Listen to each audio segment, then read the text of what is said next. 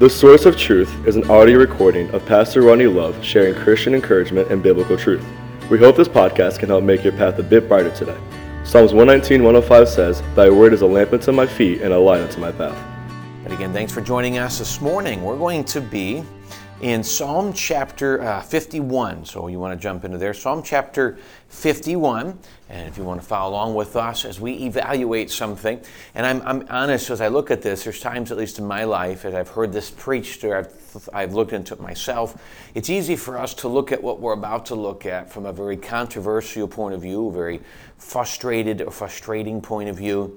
And I want to start, what we're going to talk about in these next just couple of minutes is talking about the premise of acknowledging our sin and confessing it before God. In 1 John 1:9, the Bible tells us if we confess our sins, He is faithful and just to forgive us our sins and cleanse us from all unrighteousness.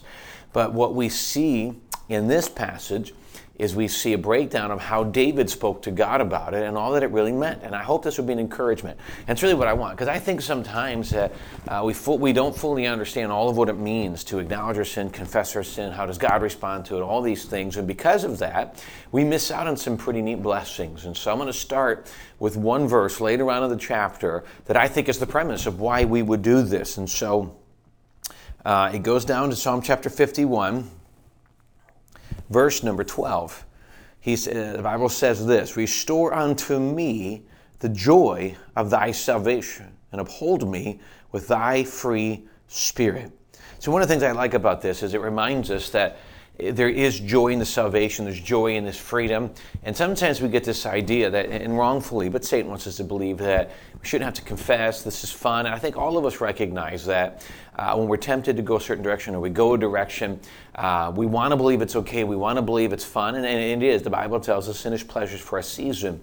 But I think all of us realize at some point that there's some pain behind it, there's grief behind it, and we get frustrated. We wonder, man, I want to go back to the time when I enjoyed the relationship with Jesus and then with other people. And we recognize how sometimes our decisions have driven us into an uncomfortable scenario, and we don't, as the psalmist said here, and really enjoy the joy of his salvation. So we're going to look at these verses and just talk about how David, what he saw in here, what he taught in here, that gets to the point where he can restore this sweet communion with God. So I think, first of all, it starts understanding God's desire in this idea of confession and sin. It starts in verse 1. He says, "Have mercy upon me, O God, according to thy loving kindness, according unto thy multitude of thy tender mercies, blot out my transgression." He starts with that saying, have mercy, but then he brags on the goodness of God, the long-suffering of God, the mercy of God. And one of the things we must recognize is as much as God hates sin, of course he did, he placed Jesus on the cross to deal with it. He created a place called hell. Obviously he does. He loves us. And so when he looks at us, he doesn't just look down and see as a horrible sinner, get out of my way. He looks down as someone in pain, someone who needs help, and he desires to be that answer for the sin. And so he wants us to confess it. And he's desiring, literally the idea is he's sitting there waiting for us to confess. Bam, he's, in 1 John 1:9, he's always promised to forgive us, to cleanse us from unrighteousness so we can move forward. That's his desire. He's not looking to beat us up. He's not looking to bring guilt. He's looking just to immediately bring restoration, but it comes after we're willing to come to him. So God's desire is not to bring grief, it's not to bring frustration or pain. God's desire is just to show love. And boy, we need to hold on to that. Verse 2. Then he says, "Wash me thoroughly from mine iniquity and cleanse me from my sin." So we understand, number one, God's desire in this, but two, we must understand our responsibility. Wash me thoroughly from mine iniquity, cleanse me from my sin. Verse 3, "For I acknowledge or recognize my transgression. My sin is so ever before me." Verse 4, "Against thee and thee only have I sinned and done this evil in thy sight, that thou mightest be justified when thou speakest and clear when thou judgest." So he comes back under the responsibility that David stated we have here is recognize that it's us. It's not someone else's fault that I've done what I've done. It's not my culture. It's not my family. It's not, and don't get me wrong, there are things in my family, things, my upbringing, things in culture that do make some of what we do different. The battles of the things I struggle with in my life are going to be different than others, and some of it's going to be based on my upbringing, experiences that I have been in. But the fact is, what I do with those changes and those experiences are on me, what I do. And that's the thing we have to understand. In 1 John, if we confess our sins, it's ours. They're not anybody else's. We're not the victim in this. We are the one who chose to do something, and we must acknowledge that. So we can't really enjoy confess. The word in 1 John 1:9, if we confess means agree with God. I must see sin the way God sees it. I must see it as evil. I must see it as destructive. I must see it as painful. Something that separates me from my sweet communion. Not salvation, but this sweet communion with God. That's what it is. And so if I recognize that, so we come back, we recognize that God desires to solve it. We recognize that it is a choice that I made to get there, and it is against God that I've done this. He continues to just talk about sinful nature we were born into. Verse 5, behold, I was shaped in iniquity, and my sin did my mother conceive me. Simply saying that it's just how I was born. And we were all born with a sinful nature that came from the garden, Adam and Eve. Verse 6, but thou, because even though that's why I came, thou desires truth in the inward parts, and in the hidden part thou shalt make me to know wisdom. I shall know the truth. He says, purge me with hyssop, and I shall be clean. Wash me, and I shall be whiter than snow. Make me to hear the joy and gladness, that the bones which thou hast broken may rejoice. So we see what Jesus wants to do, what God's desire in this is, and then we see our responsibility. Once we recognize those two things, this is cool, then we see what God does.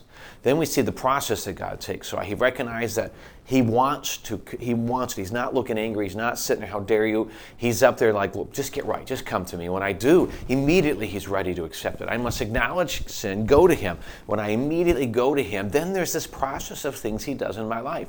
There's this cleansing. There's this transformation in my life. And so he talks about this. He says, I recognize that I was born into sin as part of my life. And so I could sit back and say, well, this is just how I am. It is what it is. No. See, before Jesus came, but that's kind of how I lived. I did whatever was there, and whatever happened, all the pain, all the junk that came with it was just. Well, when I came to Jesus, when I get Jesus into my life, I don't stop sinning. I wish I did, but now I have a choice. Now I have a power through the Holy Spirit to say no, and I can go a direction that is less painful. I can go a direction that is towards freedom, towards joy, towards peace, that the sinful life, just the empty life, cannot offer me. And then he says, I have wisdom, I have an understanding. I don't have to be the way that I am. Then he says, purge me, clean me, wash me, help me. He goes, help me to hear the joy. He goes, as I come to God, he will process and he will make me from the inside out a better person. This is not me becoming good so I can be recognized by God. This is the work that God does in my life after I get saved through the process of sanctification. Slowly and gradually and purposefully and through this process, making me more like his son. It's not always easy, but it is something that needs to be done. But boy, it changes me. It changes who I am, changes how I think, how I approach the world. But it offers me a sweet communion and a peace and a freedom that outside of Jesus I really can't enjoy.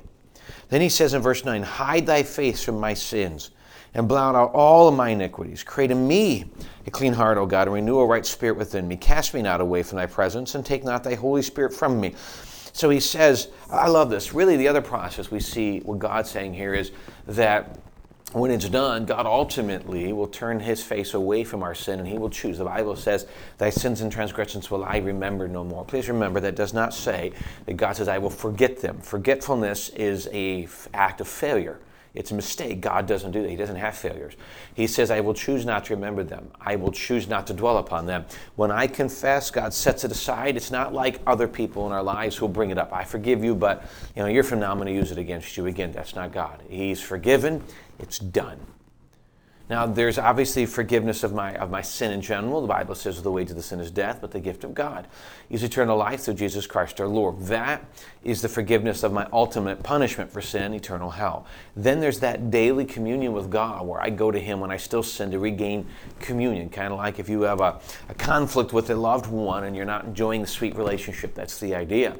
And I can come, but it also helps me to become better in my daily life and the people I'm around. And it is slowly and purposefully creating in me who God wants me to be, someone that is enjoying life. Because, frankly, when we allow the sin to roam, it just drives us down. And I think we understand that. Then he goes on to be restored to me the joy of thy salvation, and uphold me with thy free spirit. Is this understand, when I really come back to what God is doing in my life and I don't allow these sins to be there and to stay, boy, I enjoy this sweet communion. I enjoy this freedom that comes in that relationship with Jesus. And it's not this obligation. It's not this, I got to be perfect. It's a freedom. It's a peace through God, a peace through Jesus, and as the Holy Spirit works in our life. But I must do my part. And so I encourage you, don't allow Satan to lie to you and say, well, you deserve to do this. Well, then you live in misery. Don't allow Satan to say, well, it's just the way you are, it's part of life. Don't let culture lie to you. Don't make it look like, well, if I come to God, he's just going to hold me captive and things like that. Jesus, my relationship with Jesus, that's where freedom comes from. And oh, may you enjoy that freedom. May you experience that. If you've never been saved, come to him for salvation and begin to experience a freedom the world and religion itself cannot offer you.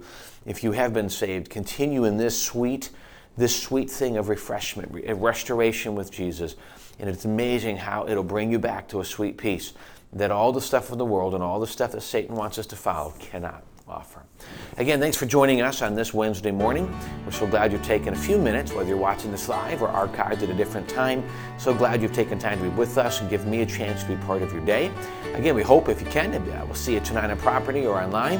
And we hope that we can be a blessing to you. Thank you so much for joining us today. We look forward to seeing you next time.